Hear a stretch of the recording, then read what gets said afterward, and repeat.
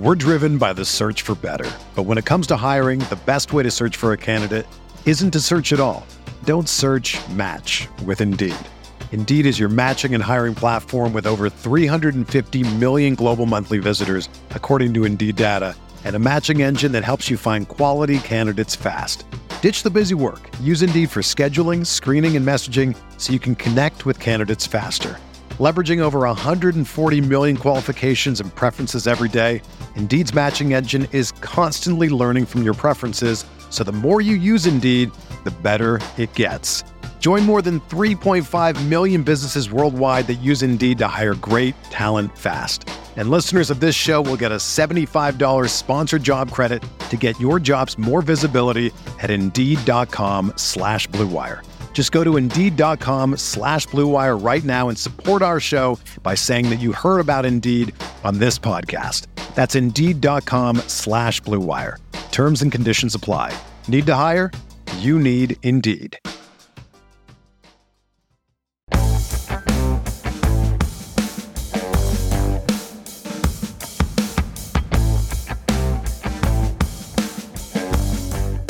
The 2022 rookie class is rising. That's what we're talking about today on Stealing Bananas. I'm Ben Gretsch. Find me on Twitter at YoursPerGretsch. Find my newsletter at bengretsch.substack.com. With me, as always, is Sean Siegel.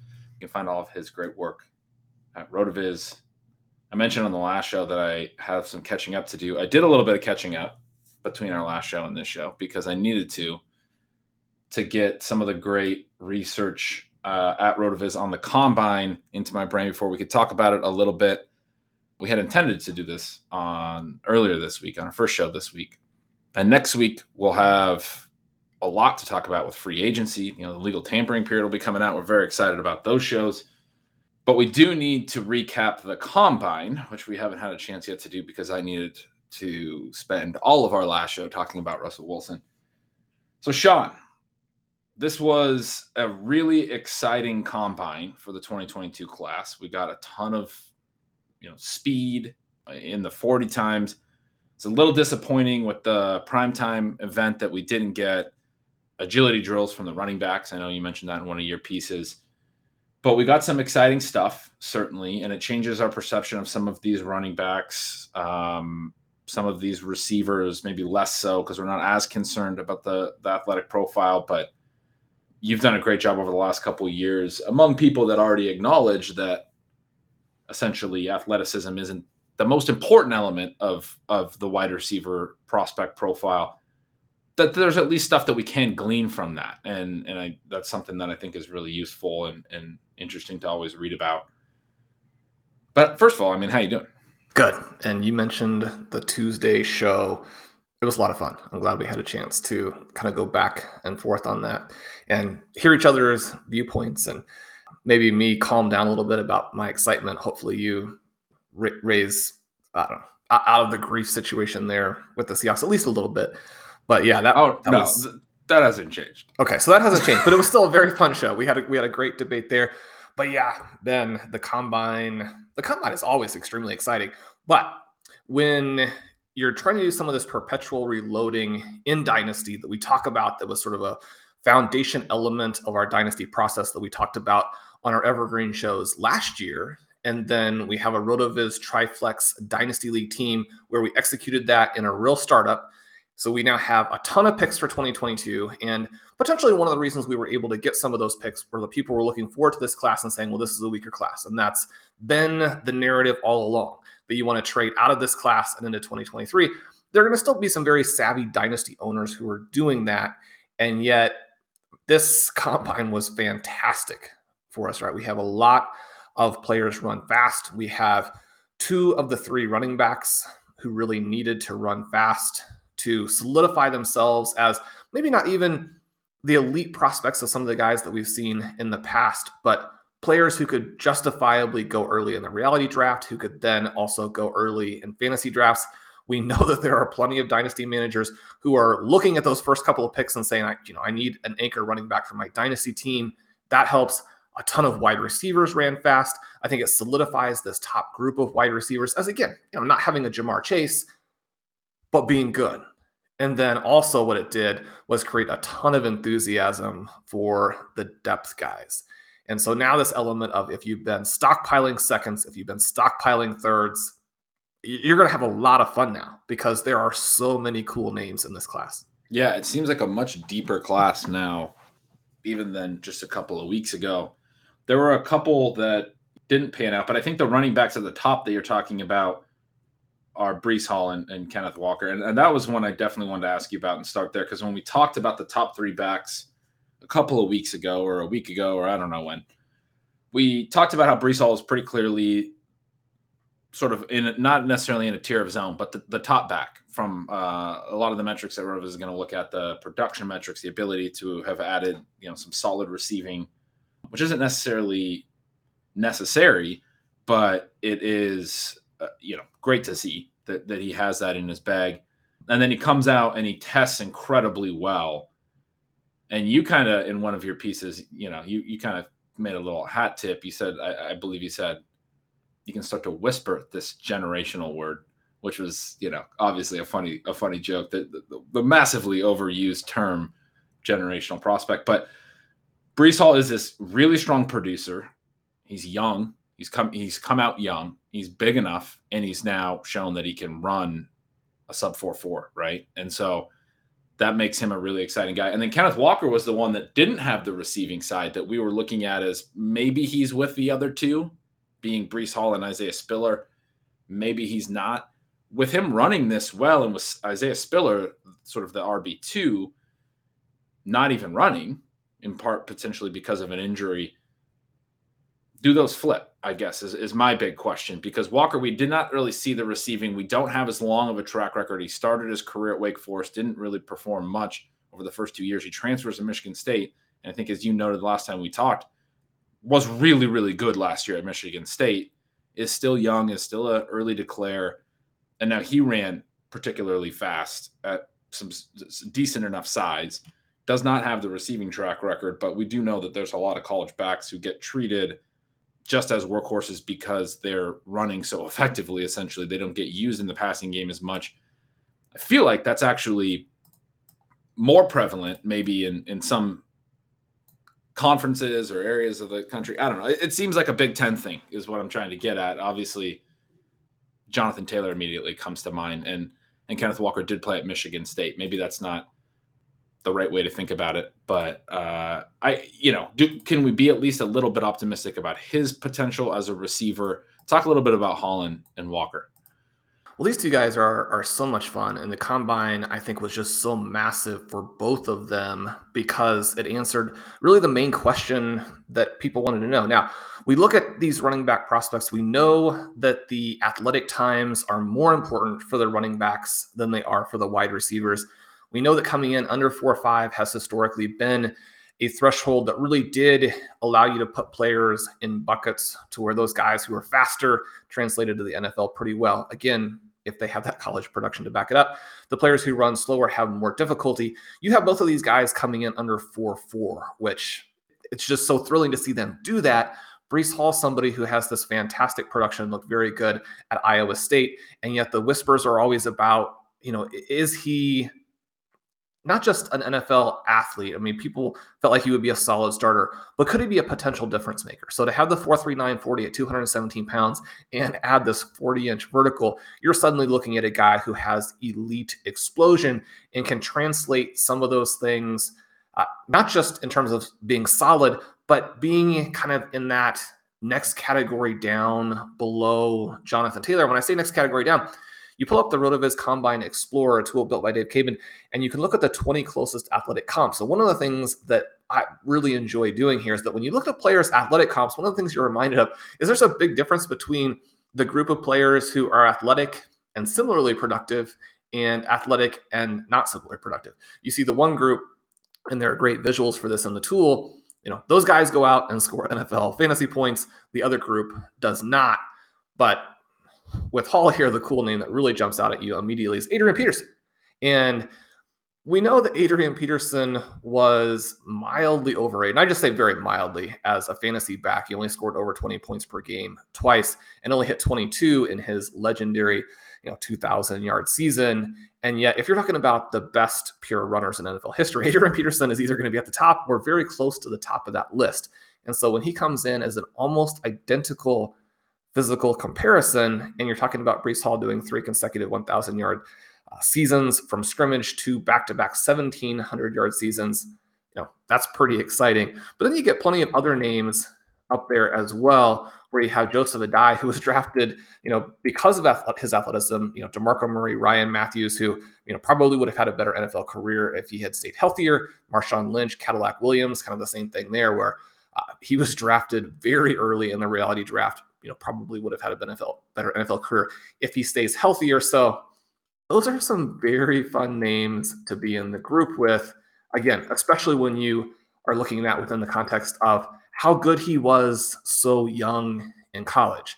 So that's one of the reasons why I think we can start to slot him in potentially as a back that's kind of in between Taylor and the group of backs that went last year, which, we liked in Najee Harris, Travis Etienne, and Javonte Williams. Now, I don't know that the NFL guys consider him to be that level. So that's one of the things we should also keep in mind. I'm probably more excited about his production athletic combo than NFL GMs are. Yeah, that's an exciting bump from what we were talking about. Just looking at him, I know one of the comps we talked about was like a David Montgomery, who also went to Iowa State. You kind of get this, they're from the same college element. But basically, this athletic testing now takes his profile from a David Montgomery type back to potentially a star, right? And not to say that Montgomery's maybe not a star, but like just to put that in people's minds, you're starting to talk about Adrian Peterson, maybe slightly below Adrian Peterson in terms of, because it's tough to expect. Yeah, and you wouldn't expect anybody to be Adrian Peterson, but it's pretty cool. Yeah. And then the other element you talk about is his production. The other element that I love when I look at it, and I'm always looking for, is just like, how much was the guy used as a receiver? What did he do as a receiver? He had 82 college receptions while also being this massive rusher. This guy that, you mentioned 1,000 total yards, 3 straight years. The last 2 he ran for over 1,400 yards in 12 games in both seasons. And so you're talking well over 100 yards rushing a game and over 20 rushing TDs both years. So the type of like workhorse rushing stats that you want to see from a guy who's, you're hoping will come to the NFL and be this elite rusher. But at the same time, while doing that, is catching 20 plus passes in both seasons and 36 in his final season. And he had 23 even all the way back in his freshman year, where he wasn't quite as much of the workhorse runner. But to see that combo where he can handle 250 plus carries and rush for 20 touchdowns and all of these things, and then also, average whatever it is, 28-ish, 27-ish receptions per season in college. That's a good number for a college back. You don't see a lot of backs that catch substantially more than that, because the college game is just a little bit different. Exactly. So you think of Adrian Peterson, and maybe even, a poor man's Adrian Peterson with some better receiving ability, and, suddenly you're in this category that is very, very exciting. And so we talked about some of the spots that he's going in best ball. Immediately after the combine, he jumps multiple rounds. Again, one of those reasons why you want to get out there in those very early best ball drafts and get at least some exposure to the runners. And then you mentioned Kenneth Walker, and he is the other guy here who just was so impressive at the combine, right? 211 pounds, which, that's kind of getting over that 210 threshold. A lot of people are going to like. He runs that 4.38 40. And we had the privilege to have Matt Hicks on RotoViz overtime this week. One of the things that he talked about with Walker is that was in part a surprise, because you don't even necessarily notice that as being an element of his profile, this breakaway rush ability. And so you add that in, and it's even more exciting, right? This idea that if you run a 4.38 40, there are going to be some opportunities at the NFL level to get to the second level and then break it. And you and I talk all the time about how mostly these low value touches are going to be low value touches. Mostly, things like yards per attempt are going to really bounce around, but we do want to have exposure to players who once or twice a season could break a long run, hopefully getting into the end zone. That play from a back who has the speed can change that week for you in fantasy. But then also those overall points are one of the things that will differentiate a back like that from someone who just simply doesn't have that upside. And so I like that element of it too. And just anytime you have a back who can do those types of things, you're going to have your offensive coordinator really want to get you the ball. And we still need to find out what Isaiah Spiller is athletically, I guess. I mean, I think there's some optimism that if he can get healthy, we'll get some, a solid pro day set of numbers out of him. But as it stands, with Walker performing as well as he did at the combine, do you think would slot him in over Spiller at this point? I think you have to. I think he's now almost certain to go earlier in the reality draft unless Spiller comes back at his pro day and puts up some really big numbers. And there's a possibility that he goes first, right? I mean, there are a lot of decision makers who like Walker here, and his profile now puts him in that situation where I think he's going to end up almost undervalued in fantasy. You look at some of his comps, and Ray Rice is the name that really jumps out at the difference. And the thing that we don't have factored in for Walker, you mentioned those running backs opting out of the agility drills. And I know some people will look at the agility drills and say, well, they're not that important. They don't have this linear relationship with fantasy points. And my point is always that, yeah, but it's a great indicator of receiving ability. And for someone like a Walker, that's the question that you mentioned that we have, right? And Ray Rice is this very interesting comp because his pass catching ability that made him such a star at the NFL level created this back who scored over 300 fantasy points in his second season. That receiving ability almost exclusively emerged at the NFL level, but Rice is a guy who put up a 6.65 3 cone, which, if you're keeping track, is the second best only to Christian McCaffrey. We know what McCaffrey can do in the receiving game. And so I would have liked to have seen these guys do the drill so we have a little bit of a sense. I mean, they're probably looking at this as, okay, these drills have more risk than they have reward for us. Because if you run slow, then people notice that. If you run fast, people are like, it doesn't really matter. And so I can understand why they didn't do it. But for us as analysts, it would have been fun to see those numbers. Yeah, certainly. I have another sort of ranking question after the combine as well, which is, I mean, for several years, I've felt like in dynasty rookie drafts that I feel a lot more comfortable with the top receivers. Like last year, I definitely, let's just say in non-superflex and in single QB dynasty leagues, I definitely wanted Jamar Chase as the top overall player before Najee Harris. And you can go back multiple years. I remember like N'Keal Harry year, which, it didn't necessarily work out. One of the things that I've learned as a dynasty player over the years from people like you, shout out to Curtis Patrick, who I've seen execute this very well in some of the leagues I'm in with him, and definitely have heard him talk about it, is this idea that even when a rookie running back isn't necessarily great, they're more likely to produce early. They get used really quickly early, and it's just a volume dependent position. I mean, like Najee Harris is a great example. I don't particularly think he's good, but there's no question that his value is still very high. He's going first round and redraft this year. I don't necessarily think this guy's going to be a superstar that was worth a top 3 dynasty rookie pick 5 years from now, but you could sell out of that after you've already seen him play at a year at the NFL level. It's harder to do that with receivers sometimes, not always, but it can be. I mean, especially like a N'Keal Harry type outcome, which is pretty rough. There's obviously examples of running backs failing in year one and examples of like Jamar Chase of receivers just gaining immense value even when they were already very highly valued. But I've been trying to be more receptive to this idea that running backs in rookie drafts, especially because a lot of my teams are built around receivers, which, are the better long-term asset to have on your rosters. Running backs are worth targeting, even though I don't want to. I just want to keep taking receivers in rookie drafts. But for the last several years, I've had a hard time, I guess, landing on running backs at the same level as the market, or, I always have the receivers a little higher than my league mates will relative to the running backs. This is a year where, especially with Treylon Burks, who we should talk about, looking like a really, a great prospect, but at his size, still running fine, but not blowing up things athletically. And then obviously Garrett Wilson is the other one that I think is right there with him.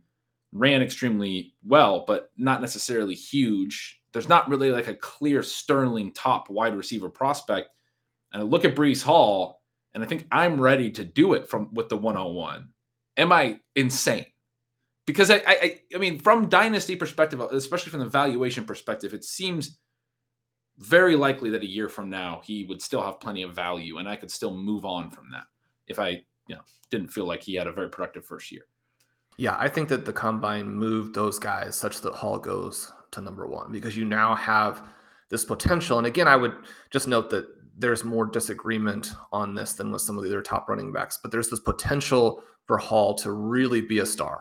And I think if you're going to take a running back early, you have to have that. I mean, we had some drafts where guys like David Montgomery and Josh Jacobs were going near the top, and I just didn't think that made any sense. You just didn't have the upside there with those players, even if you think the rest of the draft is also kind of weak, right? You want to have these players who are going to maintain that for you for a long time. And one of the things that we've seen actually with Jacobs and Montgomery, and again, I think that the analysts who took them up there at the top would say that, Sean, you have the range of outcomes wrong. But those guys, I think, have been close to the top of their range of outcomes. And yet we've still seen people really sour on them, even though they're really doing exactly what people had hoped that they would do. The difference with these guys who could be legitimate stars is that people don't sour on Jonathan Taylor unless he gets hurt. People don't sour on Christian McCaffrey. I mean, we see him go 101, 102 after 2 years where he basically didn't play, right? People don't sour on an Adrian Peterson, even when he doesn't score as many fantasy points as you would want. People don't sour on LaDainian Tomlinson.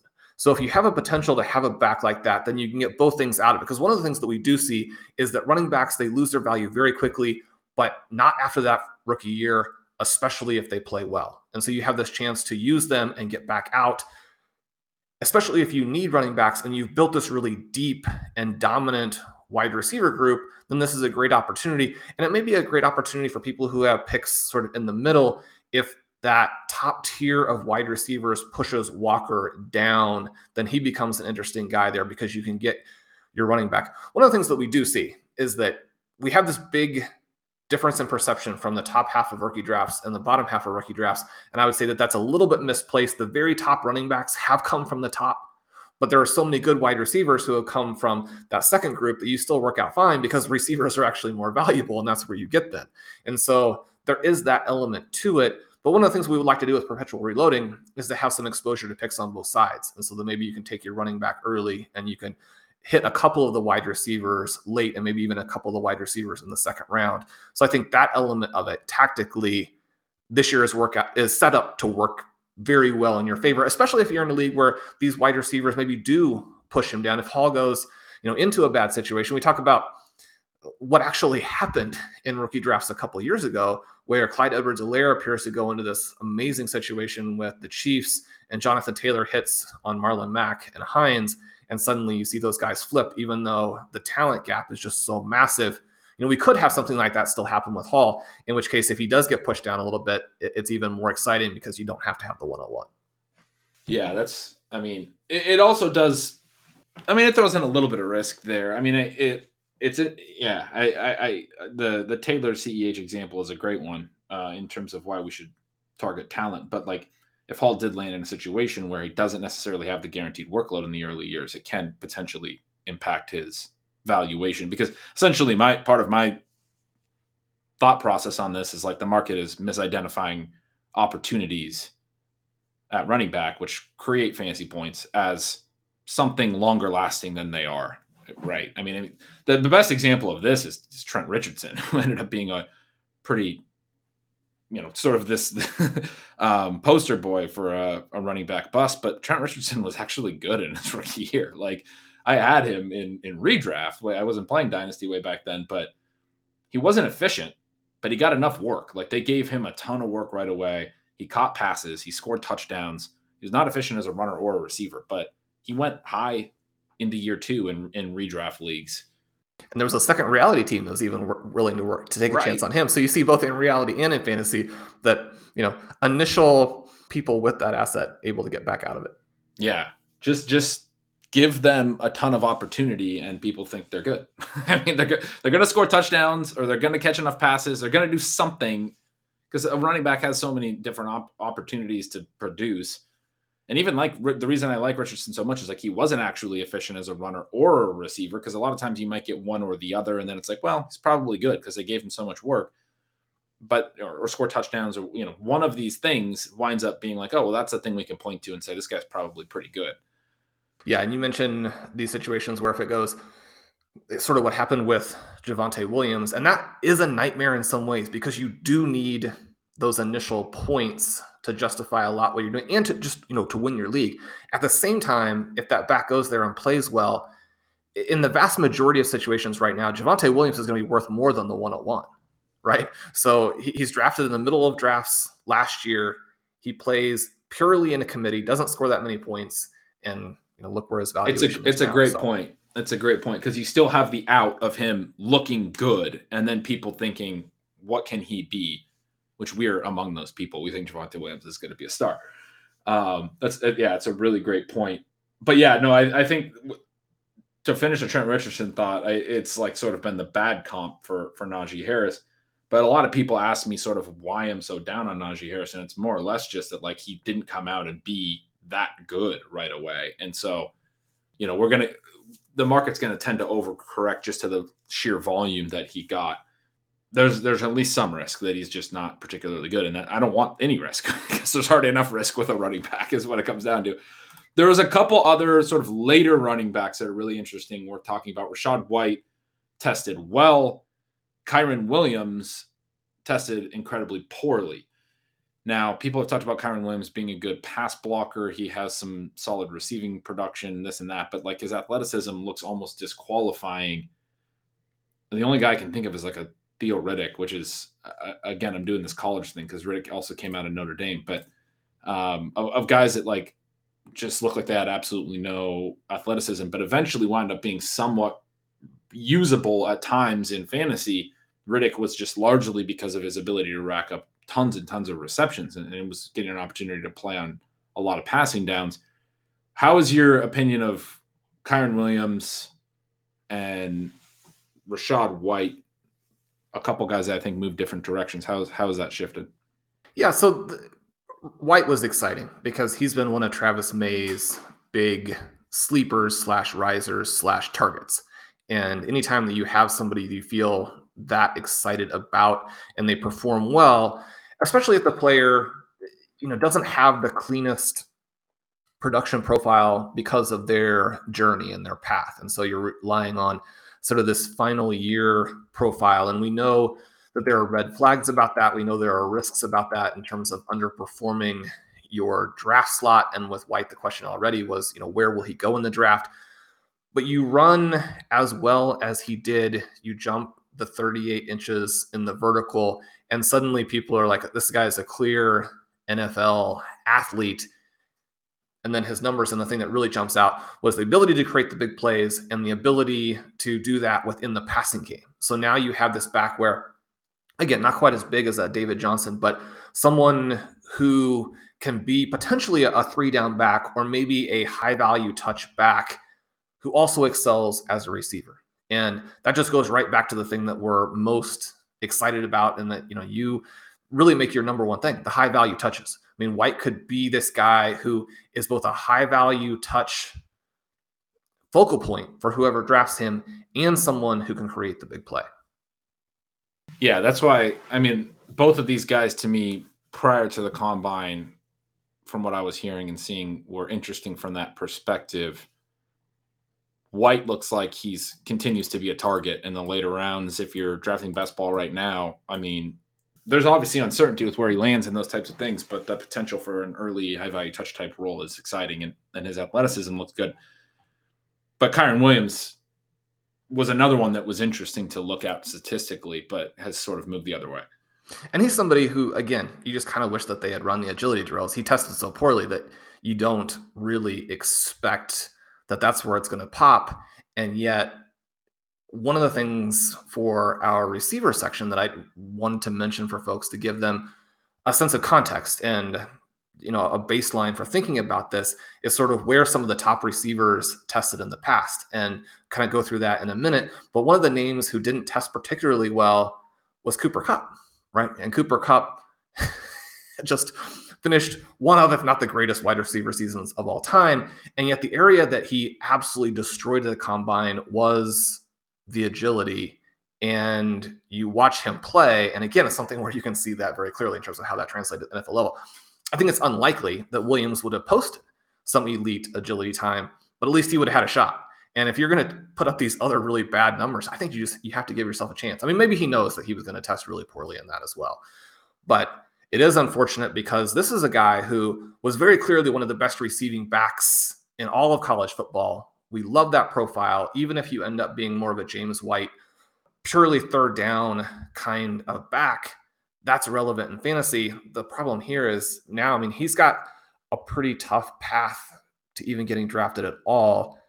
When you think in terms of, number one, just how important athleticism is for NFL running backs. And then number two, the perception of how important it is among NFL decision makers, where, they only have so many picks. We tend to think about, okay, well, the day three guys don't actually produce at the NFL level anyway. And yet those NFL teams are looking at it as like, we only have so many picks. We all have these deep guys that we love. The deep guys that you love, in most cases, are going to be people who flash a little bit more athletically.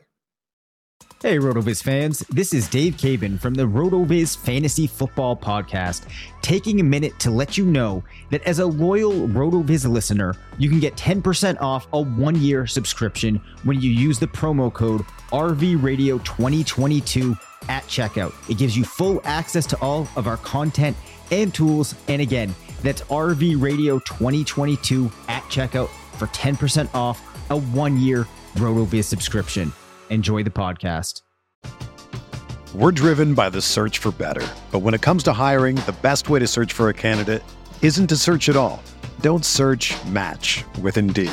Indeed is your matching and hiring platform with over 350 million global monthly visitors, according to Indeed data, and a matching engine that helps you find quality candidates fast. Ditch the busy work. Use Indeed for scheduling, screening, and messaging so you can connect with candidates faster. Leveraging over 140 million qualifications and preferences every day, Indeed's matching engine is constantly learning from your preferences, so the more you use Indeed, the better it gets. Join more than 3.5 million businesses worldwide that use Indeed to hire great talent fast. And listeners of this show will get a $75 sponsored job credit to get your jobs more visibility at Indeed.com/Blue Wire. Just go to Indeed.com/Blue Wire right now and support our show by saying that you heard about Indeed on this podcast. That's Indeed.com/Blue Wire. Terms and conditions apply. Need to hire?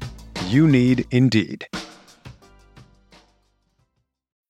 When you need mealtime inspiration, it's worth shopping Kroger, where you'll find over 30,000 mouth-watering choices that excite your inner foodie. And no matter what tasty choice you make, you'll enjoy our everyday low prices, plus extra ways to save, like digital coupons worth over $600 each week. You can also save up to $1 off per gallon at the pump with fuel points. More savings and more inspiring flavors make shopping Kroger worth it every time. Kroger, fresh for everyone. Fuel restrictions apply. All right, Sean, we got to get to the receivers. I mentioned Treylon Burks, who's sort of the big body, as well as Drake London, who didn't do most of the drills due to injury. And then we have sort of some smaller, faster receivers who ran incredibly well. Garrett Wilson and Chris Olave, both from Ohio State, had great times in the 40, which you mentioned in your piece. You kind of need to see at their size. For a guy like Burks, you don't necessarily need to see that type of speed. So he's not, and Burks didn't run like a 4.7. He ran a 4.55, I think it was. And so that's sort of the top group of receiver. We think that, and we've talked about this, that Garrett Wilson sort of looks like the one that will probably go the highest in the draft, or that's sort of the expectation right now from a lot of mock drafts. He ran well enough, maybe doesn't have the size. How are you looking at Wilson and Burks after their combine numbers came in? And then, we know they don't matter a ton at the receiver position, these combine numbers. But then also, how are you looking at Drake London, not participating, and where have you settled in with him? Yeah, London is tricky because we don't know. He's rehabbing that ankle injury. And, if we knew he was athletic, then I think that he has a real shot at the top spot. And that still may come through before the draft, he still may go first. You mentioned that it's not that important, and there's it's just so much research on the way in which athleticism can actually be very misleading at the wide receiver position. You think in terms of some of the top wide receivers currently in the NFL, Devontae Adams, Cooper Kupp, Keenan Allen, DeAndre Hopkins, all of those players run slower than 4.5. 3 of the 4 run a slower time than Treylon Burks, right? So when you're thinking about him within the context of this production that he's had and this immense size there at 225, the way they manufacture touches for him, his ability to run and move with the ball in his hands, none of those things are invalidated by his combine. Now, for a couple of the guys I mentioned, Kupp and the agility time, Devontae Adams had this elite vertical. Burks doesn't pop in any of those areas, but still somebody, a very exciting player. The downside is just that before the combine, you could dream a little bit more of like a Julio Jones type of upside or profile. We lose that with what he does there at the combine, but still in the mix to be the top guy. I think that one of the things that we will see, though, is that Burks was always higher in the fantasy community than in the NFL draft community. Wilson, sort of the flip side of that. And with Wilson running well and getting in there under the 4.4, and again, big receivers and small receivers, so approximately 205, 210, somewhere in there, you're looking at a big difference in terms of the profiles, how that all works its way out, what you really want to see. And it was very encouraging for me that Wilson and Olave ran well. And it's not even guaranteed that Wilson will be the top guy, even though I think it's very strongly leaning that direction. Olave, a similar type of player, similar athletic comps when you pull them up. For both of them, Will Fuller is one of the guys who jumps out there and you're thinking, okay, well, Will Fuller with better hands and stays healthy, that's somebody I would like to have a lot of part of. The thing we know with Olave that changes a little bit is that he has that 4-year element. Most people who listen to podcasts like ours know what a big deal the early declare is in terms of what it tells you whether the player is likely to over or underperform draft position. The only thing I would just say is I do think Olave has a lot of the same types of elements to his profile that we mentioned last year with Devontae Smith, and Blair had a great article on this for RotoViz, but just some of the reasons why it might be a little bit less relevant for him than for most top prospects. So I would throw that out there as a potential caveat, but both Wilson and Olave, with the times they put up, I don't think unexpected, especially for Olave, but to see Wilson run like this, very exciting. And then behind, well, actually, I want to mention on Drake London that on Twitter, I saw him do a 540 dunk in a high school basketball slam dunk competition. And so I've decided that he is an elite athlete. So he's your wide receiver 1 and perhaps the 540, Sean. I've never seen an NBA player do that in a dunk contest. Maybe I've missed it. Maybe that's happened, but he didn't just do a 360. He then turned again. He was in the air for 3 days.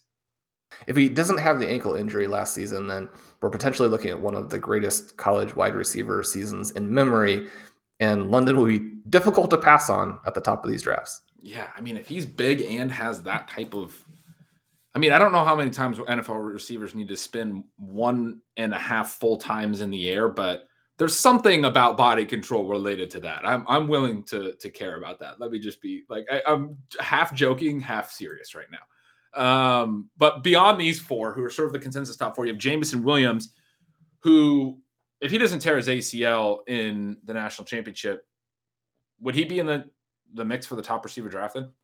I think so. You look at the season that he had there, how big the breakout was. A lot of people think that he would have potentially had the fastest wide receiver time or, threatened the 4.3 barrier. You put that all together and he's going to be in that group, right? And so that's another reason why this draft class is interesting and exciting if you're willing to have some patience. And it's not even just patience to 2023, but just even to the second half of 2022, then perhaps you get the best guy at the 107. Right. And I was just going to say, because then you also have George Pickens, who I know you've definitely been intrigued with. He tore his ACL last March, came back just to play a little bit at the very end of Georgia's season in the college football playoff. Sort of similar situation, right? Where he could have been up there. and is another guy who, like, if he rehabs and is healthy, you have Williams, you have him as well. You even can go way deep to my guy who may just not be there physically, but was so good as a freshman for Clemson. I mentioned on the show that he had more receiving yards than T. Higgins when he was a true freshman, and they played together at Clemson, Justin Ross. But you have these three guys that potentially, had they stayed healthier, would have made this receiver class look just fantastic. And like you just said, maybe you get them as a 7th, 8th, 9th, in Ross's case, maybe 15th receiver in your rookie draft. There's still some elite upside from like post-injury options here in this class, right?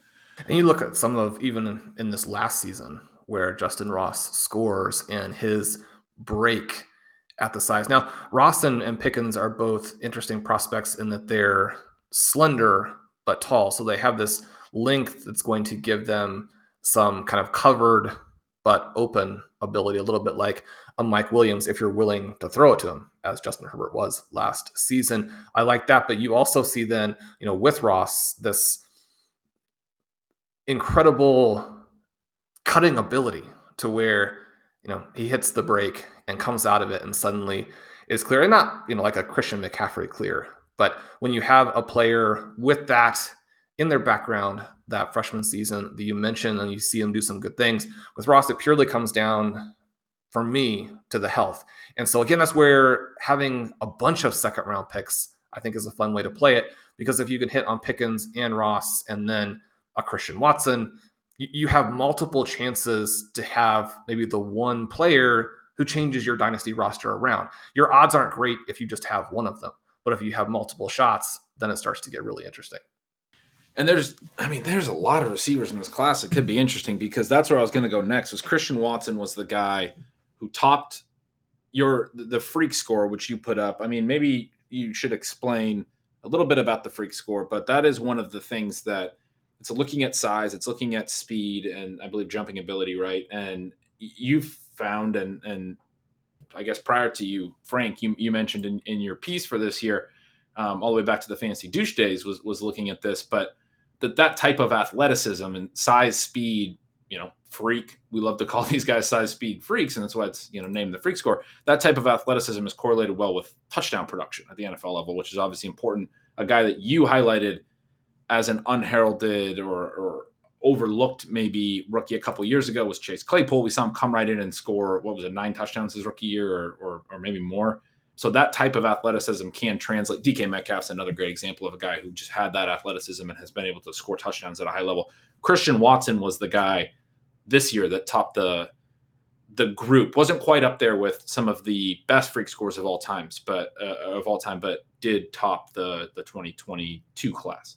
He did, and you explained it very well there. It's height, weight, speed, and this was one of these things where we were doing a lot of different versions of this in the early going, including the Megatron score. Obviously, Calvin Johnson, we know, comes in at the very top of the freak score. And the Fantasy Douche said, let's do this right. Let's put out a tool that lets users look through and has one that's properly calibrated for this touchdown scoring element. And the cool thing, Matt Spencer, who's done a ton of fantastic prospect research for us over the last year, is like, I'm going to go in and look at that, see how that's held up since Frank originally put it together.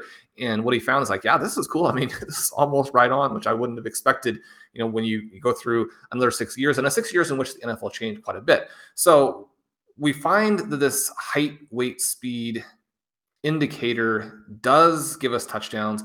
You and I mentioned from time to time again, some of these efficiency numbers are going to be inconsistent, but we want guys who have within their range of outcomes this potential to do something like go out and score a bunch of touchdowns, right? Because if you have somebody who comes out and has a 12 touchdown season, a 15 touchdown season, or you have a later round pick who does the 8 or 9 touchdown season, that makes a big difference for you in your various formats. So it's great for the touchdowns. It's also great for the sleepers to find out who some of these guys might be who have the smaller names and would come through. So Christian Watson, number 1, Isaiah Western, an interesting prospect, number 2, Alec Pierce, 3. He's somebody who is a little bit disappointing from a production profile standpoint, but an athletic receiver there at Cincinnati.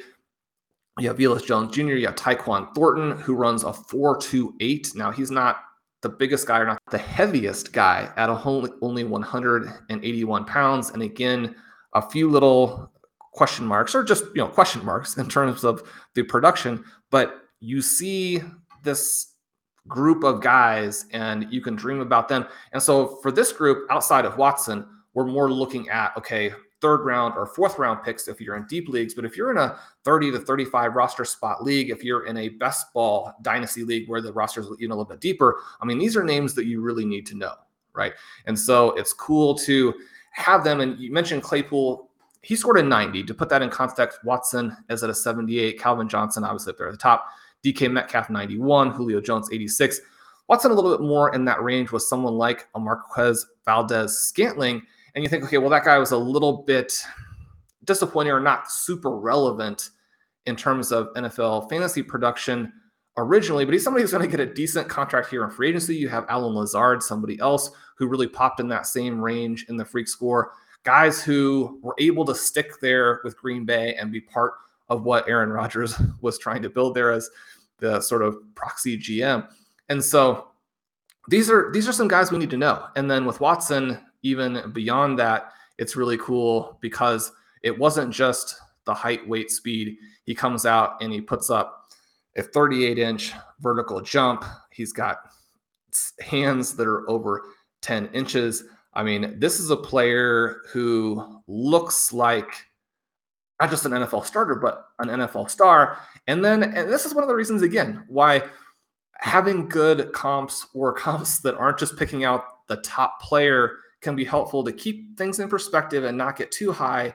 His closest comps in the Combine workout or the Combine Explorer are Denzel Mims, Justin Hunter, Martavis Bryant, and then just below that, Stephen Hill.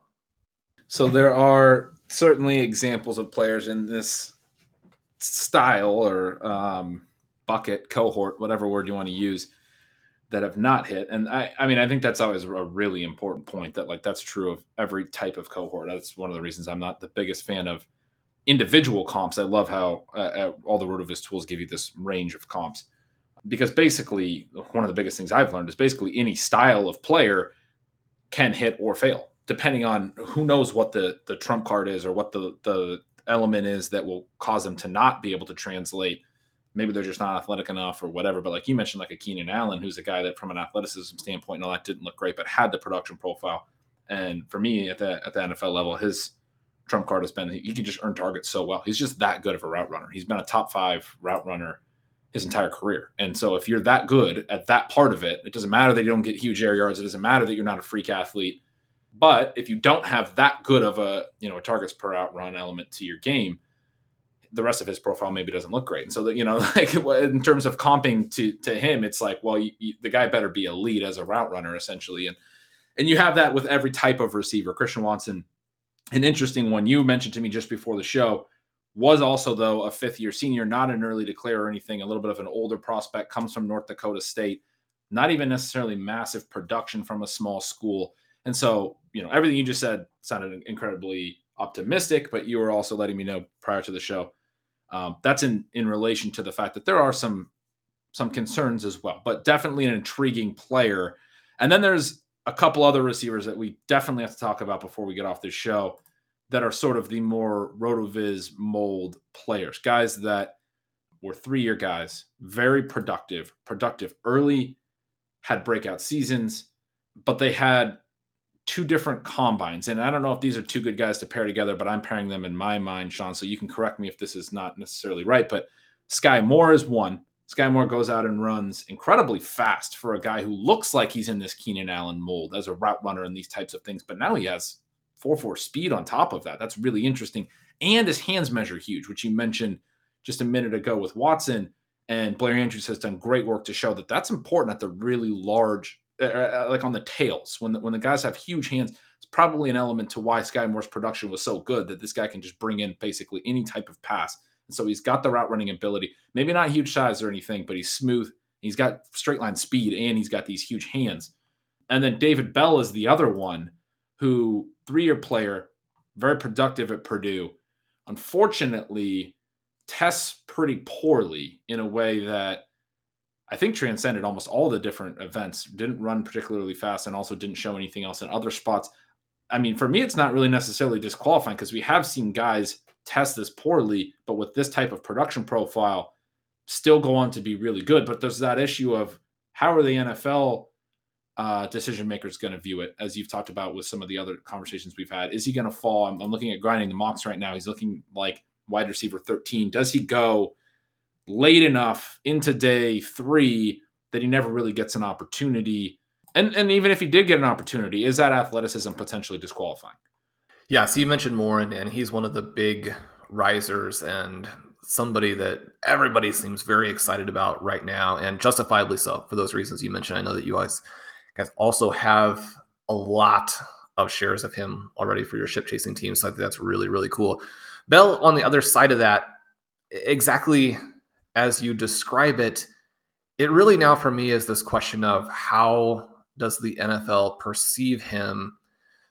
You could tell from where he's mocked, and a lot of these top mocks obviously come from analysts who have inroads in with the NFL. They know what the scuttlebutt is, and they're reflecting that. So even before the combine, there was skepticism about how he would run, and there was skepticism about how the NFL would view him as a result of that. The thing I liked about Bell's combine, and you have to really try and put a positive spin on this, but he measures at 212, and that puts him in this larger receiver group that we really are in a different bucket than these smaller players, the 180s, the 190s, the 200s.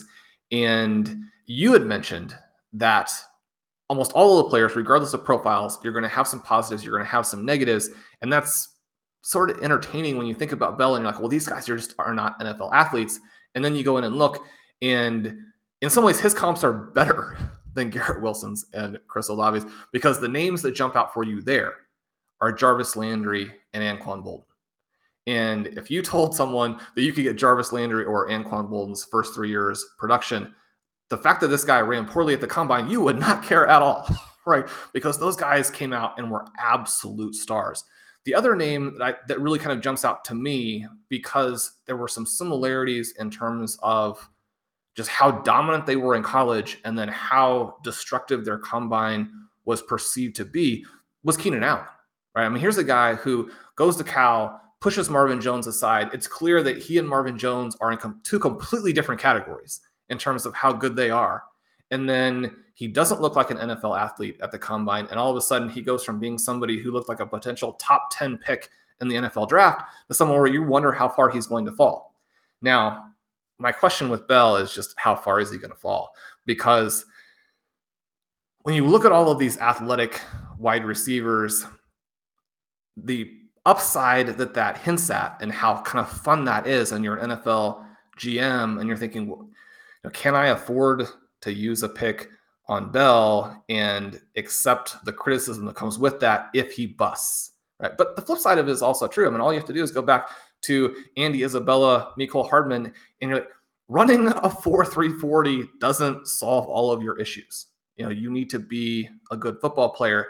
And so when you think of Keenan Allen, Jarvis Landry, or Anquan Boldin as being legitimate comps for a David Bell with how dynamic he was, I mean, this is probably the best collegiate wide receiver in this entire class.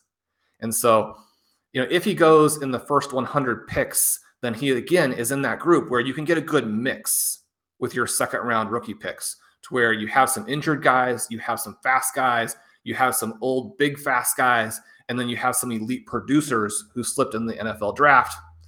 And you're hoping that by kind of balancing that element of the portfolio, you're going to get exposure to some hits.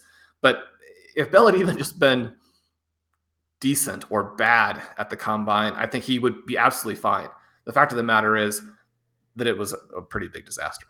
As you were saying that, how far is he going to fall? I was having flashbacks to Seth Williams last year, 3-year guy, very productive in college. Isaiah Hodgins a few years ago was really excited about 3-year guy, very productive in college, multiple breakout seasons, went like the 6th round, I think, to the Bills, has not really gotten onto an NFL field. This type of player, if they don't get the draft capital, may just never get an NFL opportunity. Yeah, and I think that, you do see a few of these guys work their way back through, but it's going to be a long road if you get drafted deep into day 3. And you think of someone like a Lazard, for example, who was productive at Iowa State, big, extremely athletic. The NFL wasn't interested in him, and he made it, but it's a journey at that point. It's a real battle. You're not going to be going out there in most cases and putting up elite fantasy points right away. The fact that Stephon Diggs was able to check so many boxes, get drafted late, and come through, again, it's a testament to just how good he was, just an absolute star right from the beginning. But again, that's somebody who Diggs didn't blow away the combine, but he was in a different category than David Bell. Yeah, definitely. So that is definitely a red flag. There's a few more names that I've certainly heard a lot about. I'm curious if there's any others that you thought there was some interesting stuff from the combine that we should discuss, or maybe some tight ends we should hit on. I mean, I'm looking at like Jahan Dotson. I'm looking at Wan'Dale Robinson. John Mechie also has the ACL tear, another Alabama receiver. But, if he's someone to discuss, I know Jalen Tolbert is a name that's been mentioned several times. And you even had some older prospects that ran particularly fast. And I think it's Velus Jones was one that came up, but he's probably too old for us to be super interested in him. Do any of those names, do you have any strong takes on any of those names at this point? Well, Wan'Dale had a solid combine, and he's somebody who has that Rondale Moore-ish hybrid ability. You like him with the ball in his hands. Obviously, he spent time at running back in college. He has the very good final season. The problem for him is just that he probably needs to be even more athletic with the size that he brings to the table otherwise, and some questions about how he would be used. The buzz for him then also isn't there, and so you're wondering where he's going to be selected in the NFL draft. You had mentioned Jalen Tolbert. He's somebody else who has the good production. I mean, he's kind of that second guy with Sky Moore in terms of a small school wide receiver who was very productive and a very sort of big name within context in the NFL draft community until recently, where Moore has really just sapped so much of the air out of the room for talking about some of these other guys with what he is doing. But Tolbert, somebody else who had a very solid combine, I think solidifies himself as an NFL talent. We mentioned the big hands earlier for a couple of those guys. He also comes in that category. So those guys are kind of fun.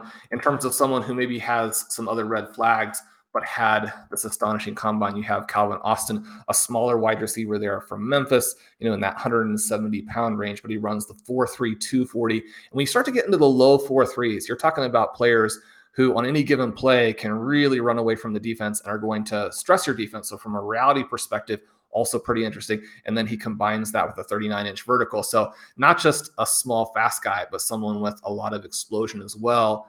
Other names, to make this class deeper, interesting people to keep track of as we go through this process. It sounds like it's just as good of a class as any other class, but maybe we don't have the Ja'Marr Chase at the top. We don't necessarily have the elite top end, but we've heard for so long that 2022's class is not that great. Nobody wanted to trade.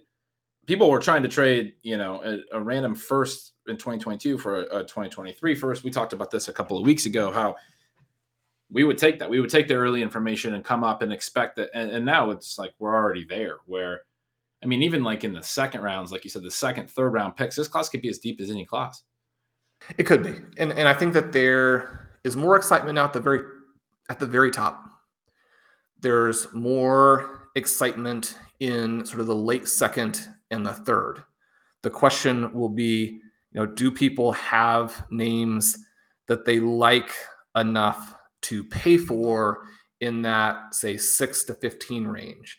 And is everybody going to be trying to move down and not really be able to do it? But I do think that after we have the actual NFL draft and you see where people go, and players who go in the first round are going to rise a little bit more, players who go into good situations, whether that's actually having a pretty clear runway at running back, or if you're talking about some of these interesting deep third down backs, if they go into a situation where the starter, is not going to catch the passes, then those guys are going to rise. But the receivers who hit in the good quarterback situations, and one thing that Zachary Kruger has mentioned on some of our best ball shows recently, is that there are actually a pretty decent number of spots for rookie receivers to hit quality QBs. And we know that can be especially helpful for these players who are a little bit less experienced. And then you think about guys who maybe are extremely athletic but had some production questions in college. If I'm looking at that and I'm an NFL GM, I'm going to be a lot more confident that maybe I can make that player work if I have a Patrick Mahomes than, if I'm working with a Zach Wilson. You're talking about trying to add a Christian Watson to your team, for example. You're thinking, well, Mahomes is someone who can do it. Now, McCole Hardman hasn't exactly thrived there. So again, it's going to come down to the combination of skill and talent with those wide receivers. But I think we'll see more risers, and then that second half of the first round is going to look better. The flip side of that is that we've had some drafts, and I think that one of the drafts that I think back to from time to time is this draft where you have Nelson Aguilar as a first-round pick in the reality draft. He's a first-round pick in rookie drafts. Some of those picks in that draft didn't really pay off, and so if you traded into that draft, you're pretty frustrated. You're thinking, I wasn't able to reload my team there, and yet plenty of reasons for optimism. And I think, again, this sort of humility-based approach, or just this approach where we understand that we can't predict the future and we want to take advantage of the wide range of outcomes, this is a great draft to do it in. I'm excited. I mean, you mentioned the NFL draft will be a huge additional data point, and that is something that, we should close by emphasizing that the draft capital is just so important at every position and in every way, because that's what drives opportunity, and opportunity is going to be a huge, predictor of statistical success, right?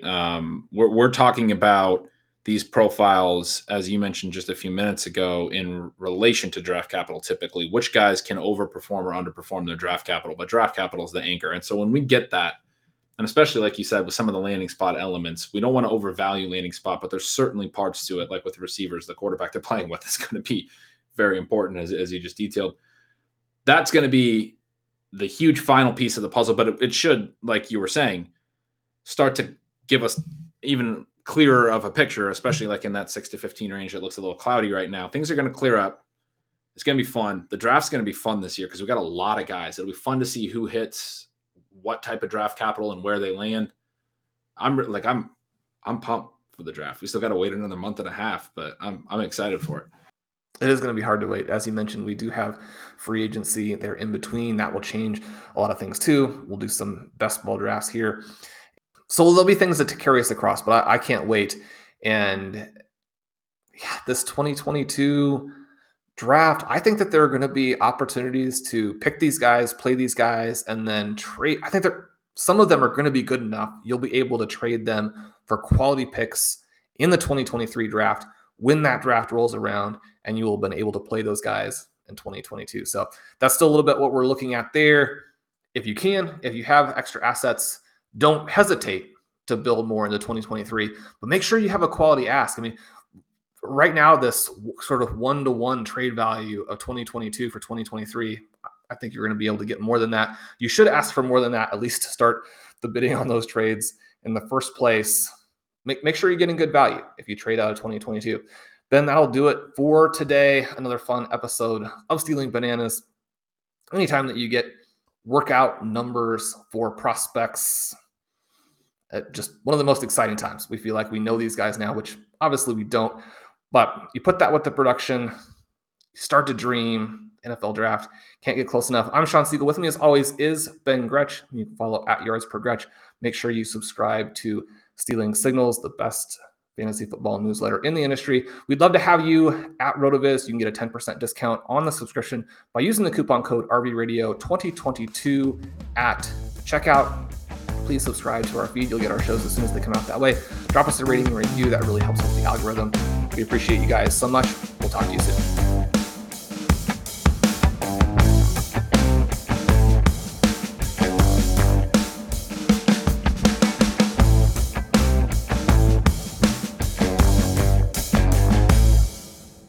Mother's Day is almost here, and you can get her the most beautiful time-tested gift around.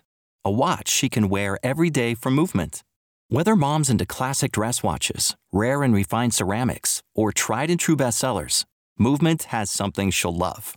And right now you can save big on the best Mother's Day gift ever with up to 50% off site-wide during Movement's Mother's Day sale at MVMT.com. Again, that's up to 50% off at MVMT.com.